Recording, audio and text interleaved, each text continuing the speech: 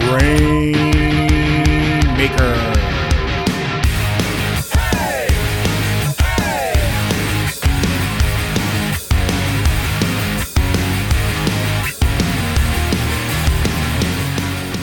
Welcome everyone to the Grainmaker Wrestling Podcast, a Prairie Proud wrestling podcast covering everything from Winnipeg to worldwide.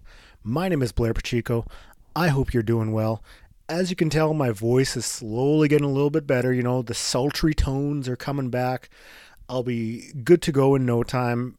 Brand new even, you know, like I'm rip-roaring ready to go, ready for the last of the little bout with COVID to be done, and just to keep moving on, be able to, you know, be a functioning member of society again, and not, you know, constantly be worrying about my headache or, you know, the runny nose that I've been having for a week, you know. So all in all, it wasn't too bad, but it still sucks, and I don't wish it upon anyone. So take care of yourselves out there, and just be safe, okay? Besides that, I mean, normally I've been very fortunate the past little bit to, you know, have constant you know, a constant slew of some fantastic guests on the program. But with dealing with COVID last week, I really, it was tough just, you know, trying to get motivated to do anything, and which, you know, if you ever deal with it, you will completely understand. But it just took a little bit to get going, and I kind of just took the time just to kind of reset. And like, I knew the podcast was there. The last week's episode with Crystal Moon, I was fortunate enough to record it before I'd shown any symptoms or things started to kick in. So after that, it really hit hard, and it was a tough go. But I kind of just took a step back and just sort of, okay, you know what? I'll put this episode out, the interview with Crystal, and then we'll wait and see for next week what I'm going to do. I didn't have any interviews lined up or anything. I was just kind of playing it by ear. But what I did come across was, pardon me, online I found a torrent, and this is actually up on YouTube as well. It was the Stu Hart Stampede Wrestling 50th anniversary show. So, you know, as soon as I saw that, I had to get my hands on it. I only found out it was up on YouTube after I had Googled it, and a video link came up. But I'll tweet that out to coincide with this episode. But I thought, you know what? I have always had a love for Stampede Wrestling, vividly remembering it, watching it when I was younger. Stampede Wrestling would be on, then you would have usually WFWA on Sundays. I remember that. So I was like, you know what? I'm going to watch that. I'm going to download it, watch it, and I'm going to review it just for fun, just to do something a little different, a little change of pace, because, like I said, I was feeling it last week. So this week, the Stu Hart 50th Anniversary Stampede Wrestling Show, that's what I'm going to be reviewing, talking about that a little bit. It's not going to be like some of the reviews I've done earlier on, where I was just kind of recounting everything that happened in the match, but I'm just going to talk a little bit about it and just have a little bit of fun, because, I mean, why not? You know, it's wrestling. It's supposed to be fun. So now, I had mentioned before, you know, or a few seconds ago, my intro to Stampede Wrestling. And I mean, I vividly remember, you know, Bad Company, Bruce Harden, Brian Pillman, Steve DeSalvo, Biff Wellington, Larry Cameron, Champagne Jerry Morrow, Makam Singh, the Great Gama Singh, you know, all of those names that were so influential in the Calgary wrestling history out there. You know, you had the Bulldogs out there, and I mean, there's so much, I don't want to say resource. Well, yeah, there is resources out there. You just have to look. There's a fantastic book about Stampede Wrestling, and this is how prepared I am for this. I'm Googling it as we talk, but it is a fantastic read, and it really goes into the history of Stampede Wrestling and just some stories to go along with it, because there's so much about it. It's called Pain and Passion, The History of Stampede Wrestling. I encourage you, if you have the chance, to check it out. It is a fantastic read, and it's really gets deep into it. So there's that, but I lost my train of thought. So that's awesome, the preparedness. It's a fantastic read, really talks about the history of Stampede and just, you know, like I said, stories and all of that. So you had such an eclectic collection of wrestlers who left a lasting imprint on not just Canadian wrestling, but I'll say wrestling, because when you think of all of the territories, I mean, you had, you know, the territories, different promotions, I should say. You know, you had your world class, you had your AWAs, all of the different NWA. Stampede is right up there with them for its impact and legacy. You look at, if you go to their Wikipedia and look up some of the names that, you know, work their way through. I mean, you had your, you know, Abdullah the Butcher, who was there, your the Stomper. Who else? I mean, Rick Martel did a little thing there. You heard a few weeks back when I had Jacques Rougeau on. I mean, he wrestled out in Stampede Wrestling.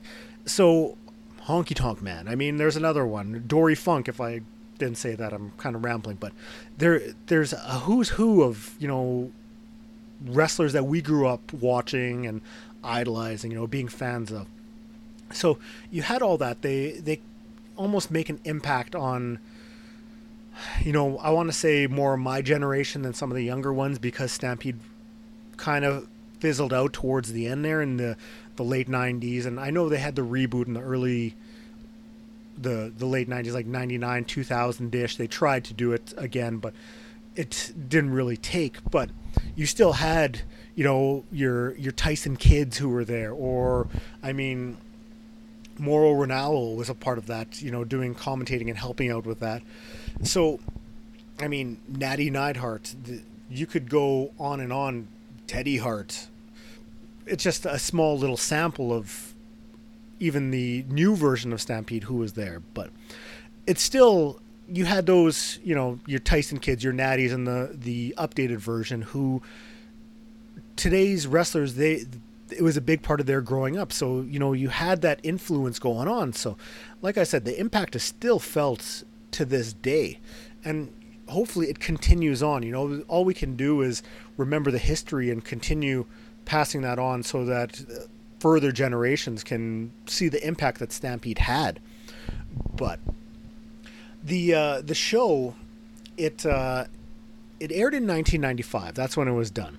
So we're gonna do a little history about it and whatnot. I mean, you had so many impactful people who were originally part of it, still part of it. I mean, Ed Whalen did the commentating for it, and there's lines that he kicked out that I still remember from way back.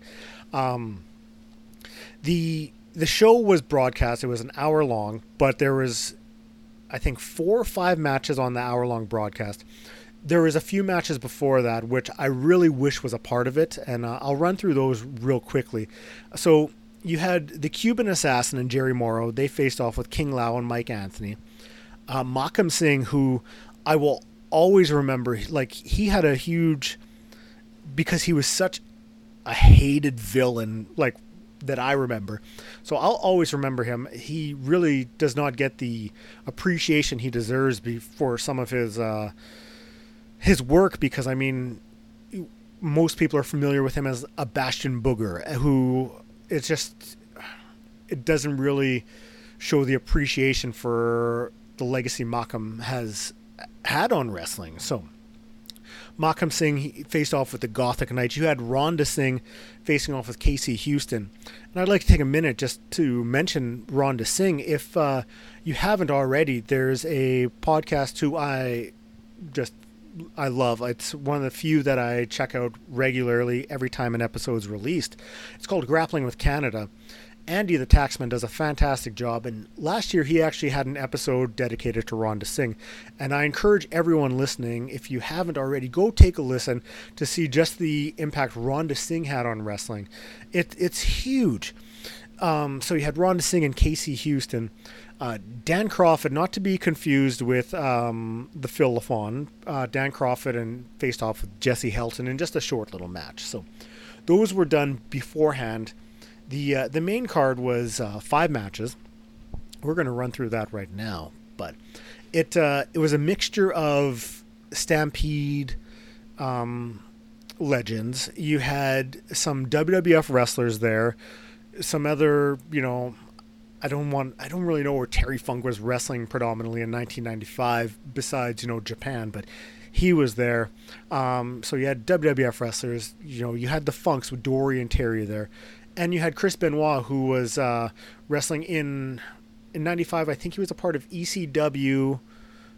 almost WCW or WCW, but nonetheless, they kind of build the one match as a WCW versus WWF. So you had just these mixtures of wrestlers who, a lot of them had ties to Stampede Wrestling in one way or another, for the most part. There's a couple that aren't, but it's still nice to see them there. So the first match on the show, on the broadcast, was actually Chris Benoit versus Rad Radford. So Benoit, everyone knows that he had success in Stampede Wrestling. He's, from Alberta.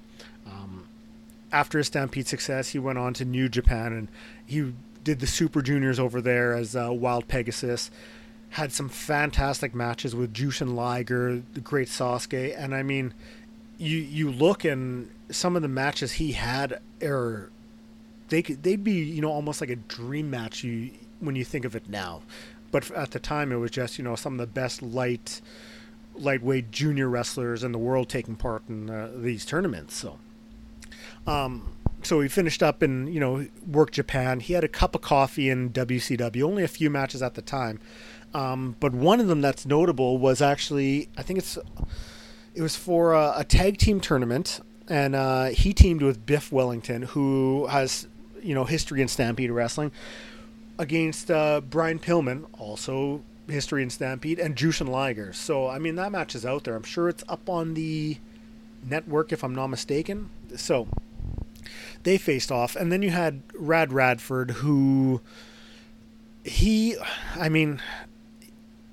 unfortunately, he passed away way too soon.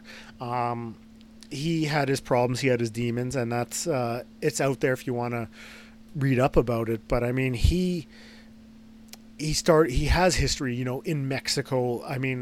A short stint in FMW over in Japan, and then ECW, WCW. Rad Radford in WWF, but it never really took off much. So the one notable feud I think that he had in WWF, not even a feud, the notable storyline was with the Body Donnas, and that was just there wasn't anything to it.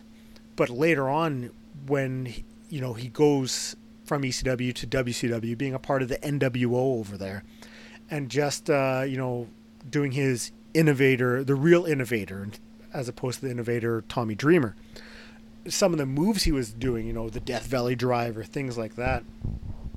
And even you hear about people talking just about his wit and his the way he could speak, because they talk about him doing some commentating in WCW before he unfortunately passed, and people being impressed with the job he was doing with that. So it's really too bad and really sad that he was gone way too soon, because you can only imagine the potential that was there, that how do you say this, that was lost with him, lost with his untimely passing. So all the matches were, for the most part, almost like glorified house show matches. You can tell that they had fun with it. They were having a good time out there, and it was really just a celebration for Stu, and just a show for the fans who were part of the Stampede history there. So the finish to this, it came out of nowhere. It was a superplex off the top rope. Benoit rolls through, got the pin, and like I said, it was out of nowhere, and it's almost a surprise to you when you see it, because you're expecting some big finishing move, something like that, and just nothing, just done right there. So after that, there was words from various Stampede alumni just talking about the impact Stu had in Stampede Wrestling, and it was a really nice touch, and that's all throughout the show. You'll hear me mention this. They showed up pictures of Stu Hart from his legacy. There's a picture of him with like a Bengal tiger, so you can only imagine the fun that was had with that. After that, we had Keith Hart versus 1-2-3 Kid. Keith Hart, I'm only familiar with a few of his matches, and that was one of them being the Survivor Series match where it was the Hart family against Jerry Lawler and his Knights, and this match actually. So, Keith was decked out in the Hart Foundation singlet that I think he wore at the Survivor Series. And Kid was definitely, I mean, when I did the review of In Your House from 95, the Winnipeg one, that's when Kid started showing his heel side. But that was also notable here, which makes complete sense considering you're wrestling part of the Hart legacy, the Hart family here. So you're going to be the bad guy. It's plain and simple. So Kid definitely was showing a lot of the heel tendencies, playing up to the crowd and just, doing the nonchalantness, the really just doing the little things to kind of get the crowds against him. The one thing that I really noticed, I apologize because I'm recording in the basement, so you might hear the furnace or the sump pump going. But one thing I noticed, and if you queue up this card and watch, you'll notice it too, is the start of this match, Stu was very slow, very meticulous. And then at one point, Sean had, 1-2-3 Kid had him in a headlock. And with the quickness that Keith Hart escaped from this and whipped him into the ropes, it was unbelievable. I had to rewind it just to watch it because it was like quicker than a snap of your finger. That's how fast he got out of it. It was unbelievable. I also need to mention, Sean Waltman, 1-2-3 Kid, really does not get the love and, appreciation that he deserves. Whether it was face or heel, he was really an innovator for the faster lightweight junior style that some of the wrestlers that were able to adapt from him. And it's notable in this match, you see it, and even some of the matches in the mid 90s before he went to WCW that you see up on, the old Raws and stuff like that. It was really noticeable there. You watch some of the matches he had in WCW after he had jumped over, the ladder match with Eddie Guerrero, some of the feuds he had there, in the cruiserweight division, really being able to show his skill set and everything that he could bring to the table. So I'd mentioned before, a lot of the finishes, almost come across as a house show, which, like I said, makes sense. 1-2-3 Kid, Keith Hart goes for a figure four. Kid counters it, rolls him up, grabs the tights, gets the win, and out of nowhere, the heel celebration afterwards on the outside, just really having fun with it. A nice little shades of things to come with him for that eventual heel turn on WWF. After that, they ran down a list of the Stampede Hall of Fame sort of inductees, all of that sort of stuff. Words from Angelo Mosca, who a big part of Stampede. After that, there was there was two of these. Owen did one and Bret did one, where Owen Hart just talks about Stu Hart, his father, what he means to him, the legacy of Stampede, all of that. And, watching this, and I find that there's not tons of Owen interviews out there in this sort of thing, like, in this sort of situation. So having Owen talk about his family and just the impact they had, it almost brings a tear to your eye because, Owen was so impactful in all of our, in wrestling for everyone. And to see this and just, it's a little bit of sadness because of another life being gone way too fast. So it's nice to see it, but it's also just, it's sad at the exact same time. There's going to be a lot of rambling in this. I tend to do that. The Owen interview, that leads into the next match, Owen Hart versus Razor Ramon. It was an intercontinental match. Razor was the champion at the time. So, you like, no matter what with Owen, whether he was a heel or a face, he was really something special. And, you go back and watch these matches and it's just, I get so much joy out of watching Owen Hart because he was such an incredible talent. Owen, his antics in this match, so over the top. Owen, played the heel in this match, continuing on, which was kind of surprising. I kind of thought that being in Calgary, in front of his hometown, that he would more be a face just like Keith, but they really stuck to it. He really played it up. You see his antics, like I said, so much more his expressions, going to the outside and throwing his hands up, and the looks on his face, it's really great to see. So you see that, but then you also tie that into stories that other wrestlers have told, wrestling him on house shows, and just the fun that they had with him, the stories, the pranks and all that. And you get a little bit of sense of that with this match, just with his expressions and the way his facials, all of that stuff. At one point, Owen Irish whipped Razor into the corner, hits the turnbuckle, and the top rope falls off, and you see something like that, and just the way that Owen was able to take that and be able to work that into the match, using the rope for a bit to choke Razor, throwing him out to the outside, doing stuff like that, biding time so that they could refix the ropes and get it back to that, just shows what a consummate professional he was in and out of the ring.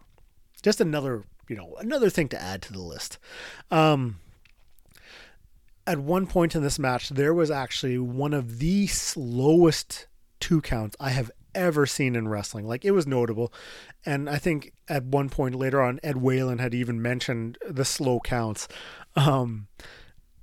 So 1, 2, 3 Kid, he comes out to interfere, helps out Owen. Owen gains the advantage, grabs a chair from the outside because the ref is distracted looking at dealing with 1, 2, 3 Kid. And this stood out to me just because of the terminology Ed Whalen used to describe it. And Owen bonked him he grabbed the mic. He bonked him with the mic.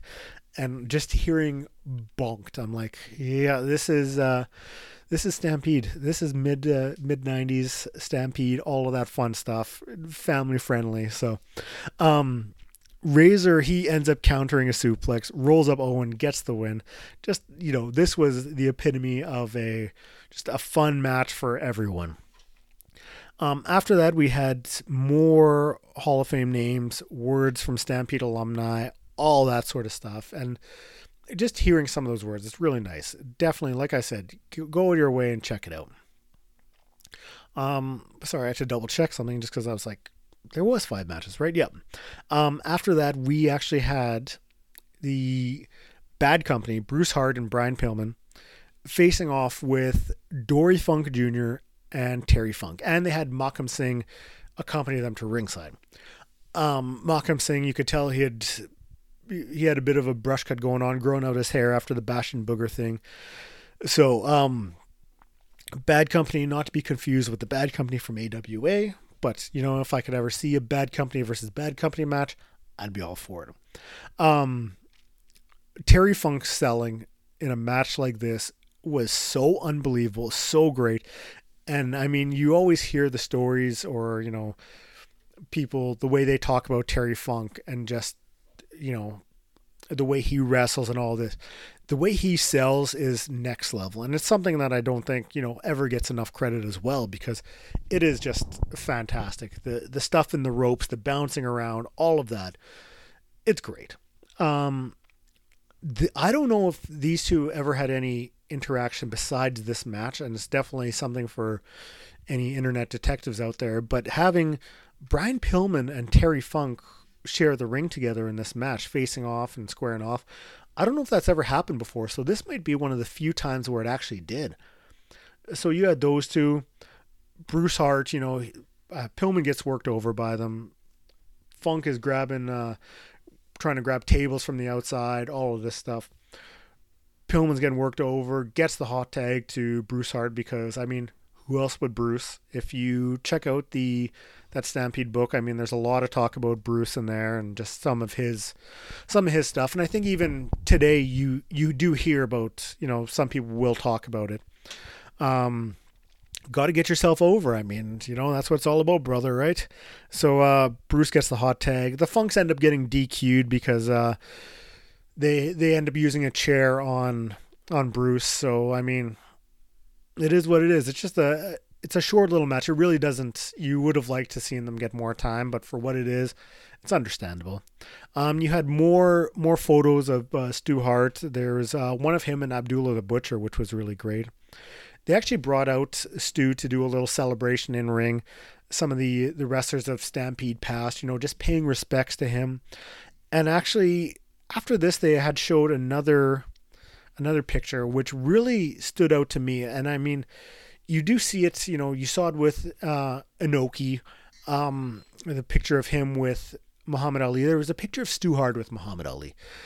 So you see something like that, and it really just reiterates the impact that Stampede Wrestling had on wrestling, and all of that sort of thing. Where Muhammad Ali and Stu Hart are doing a collar and elbow lockup for a picture. So after that, we got the words from Bret, just talking about Stu and the impact of Stampede, all that, sort of in the same vein as Owen. After that, we got Bret Hart versus British Bulldog for the WWF Championship. Bret was champion at the time. So with this one, I mean, it was supposed to be Bret versus HBK, Shawn Michaels.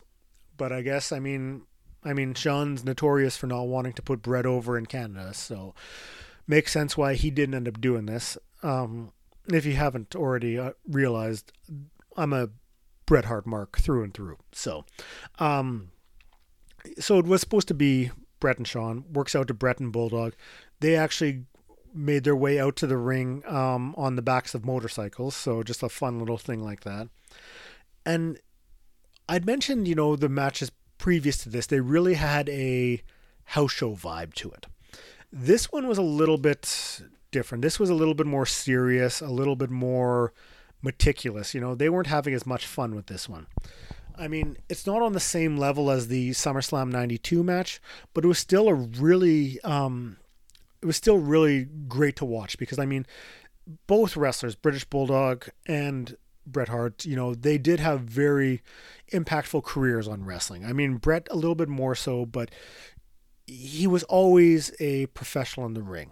And I mean, you don't really get the joking comedic matches that you might have got with some of the other ones, the house show type vibe. Bret really went all out with his work. And, this was right through, I mean, this was no different. The match they laid out, the match they worked was definitely more technical, more on that aspect. So Bret ends up getting the win after reversing a Bulldog rolled through. I always liked things like this. It's notable, Bret had a few matches like that. I mean, I think it wasn't the same sort of roll up as the Bulldog one from 92, but it was a different roll up. But what I'm getting at is, like, he was able to win matches like that often. I mean, I think he had one against Bam Bam at King of the Ring, if I'm not mistaken, the one against Piper at WrestleMania. So using the roll up to his advantage just shows, like, the different weapons that he had in his arsenal. He could, get a win out of anywhere. So definitely something you really like to see, not just finishing move gets the win, tap out. Being able to get those wins, those pinfalls out of nowhere, showing your, ring IQ, so to say. Love seeing it in this match. This was no different. So all in all, it was a really fun card. I mean, it clocks in like 45 minutes, so it's not that long. If you have time, you want to watch some vintage wrestling that you might not ever think of, this is definitely the way to go. Like I said, I'm going to tweet it out along with the podcast so that there's a link there. If you're looking for something, check it out. Give it a go. There's not tons of Stampede Wrestling content out there. I would love if, someone was able to bring some of that out and show it off. And because, I mean, you have, world-class AWA, all that stuff up on the network, NWA. But Stampede's missing. That's what I want to see. I want to be able to see Stampede. If someone came out with a box set of all of the programs, I would buy it. That's how much I'm desperate for it. So give it a watch, give it a go. It's, honestly, it's more enjoyable than some of the stuff that's out there today. So have some fun with it. But I know this was a little bit of a different podcast, but it was just something fun just to, just to do something a little different. But thank you for checking out the podcast. I say it every time. I will always say it. I truly appreciate you taking time out of your day to listen to the podcast, interacting on Twitter, all that stuff. Thank you for that. It means the world to me. So, if it's your first time listening, you can find me up on Twitter at GrainmakerPod. You can, we can talk wrestling up there. Shoot me a follow. Let's talk wrestling. Email grainmakerpodcast@gmail.com. Questions, comments, concerns, you can send it that way. Up on Facebook, Grainmaker Wrestling Podcast. Apple Podcast, Google Podcast, Spotify Podcast, all those podcast platforms. If you could rate and review, that would be truly appreciated. And t-shirts. If you go to whatamaneuver.net, search Grainmaker Wrestling Podcast, I've got t-shirts for sale up there. Half of all of the profits is going to Ray Winnipeg, Resource Assistance for Youth Winnipeg. It's a local nonprofit. They're doing some great things, and half of the profits of the shirts are going towards that. So if you want to pick up a shirt, if you're not in the 204 area, that would be great. I am getting shirts made up locally. So if you are in, Winnipeg and want a shirt, hold tight, drop me a line, let me know, and hopefully within the next week or so, I will have some shirts available. Pardon me.